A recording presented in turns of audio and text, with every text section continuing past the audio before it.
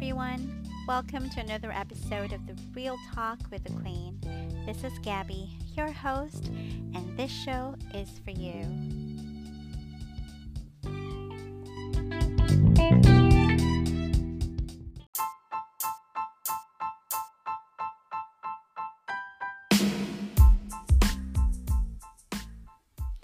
It's Valentine's season, a time to treat your loved ones extra special.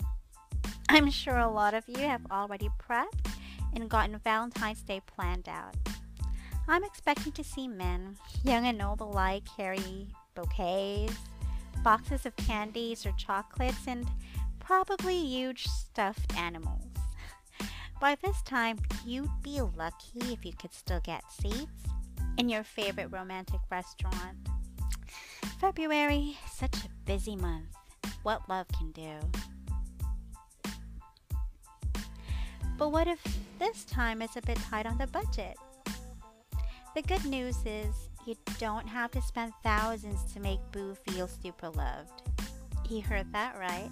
So stay tuned in this episode for tips on how to date on a budget.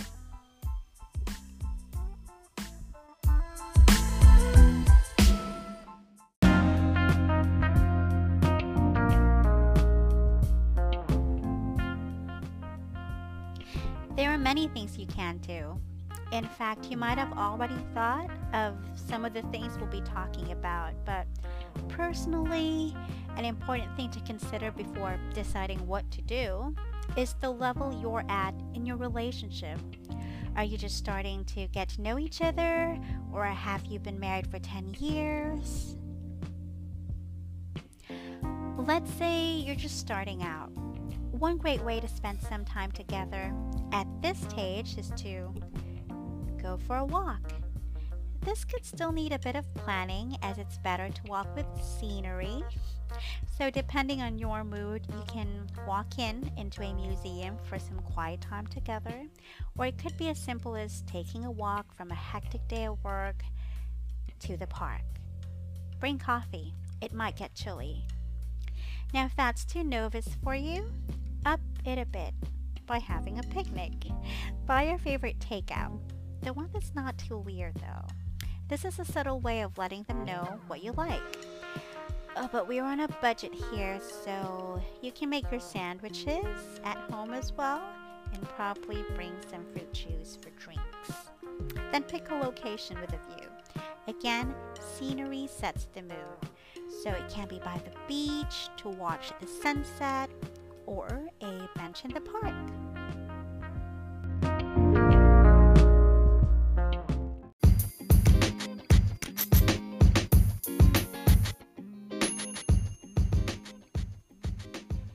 Now, if you've been going out for quite a while and are comfortable with staying in either of your places, you can have so much fun even at home. So stay in, have karaoke, play board games, or have a movie marathon. But what date is complete without food? So there are 3 things you can do. You can buy takeout, you can order in, or you can cook together. I like that last one best. Sharing a meal allows you to connect to each other. How much more if you make it together? Sweet. You might also want to have a potluck party. That way you don't get to spend so much in food, but still have fun with company. Think double date, triple date, all those kinds of dates. Oh, in an upcoming episode, we'll be sharing some great meal ideas, so watch out for that.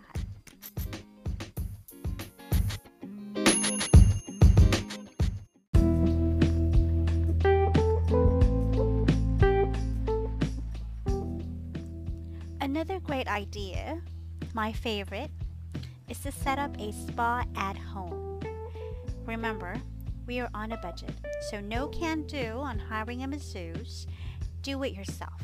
Get those potpourri and essential oils out and light some candles. Prepare a salt scrub and learn how to give that relaxing foot massage. You can find tutorials online, but I prefer a back massage. How nice that would be. Now, this works wonders as a surprise if your partner's been having busy days at work.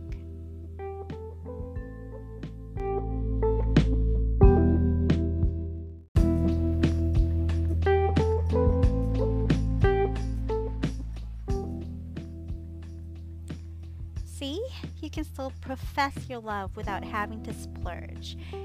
It's what you do and how much effort you've put in it that matters. Some other extra tips.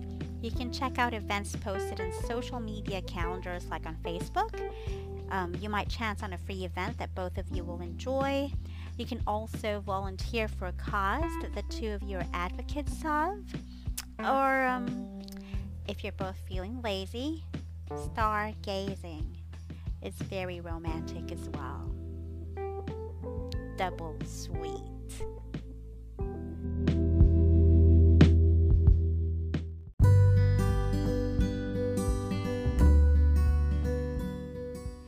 So, I hope you give these tips a try. You still have about a week to plan before Valentine's, and then let us know. We'd like to hear from you. Don't forget to like us on Facebook, follow us on Instagram at Chinita Filipina. Again, this has been your host, Gabby. Until next episode.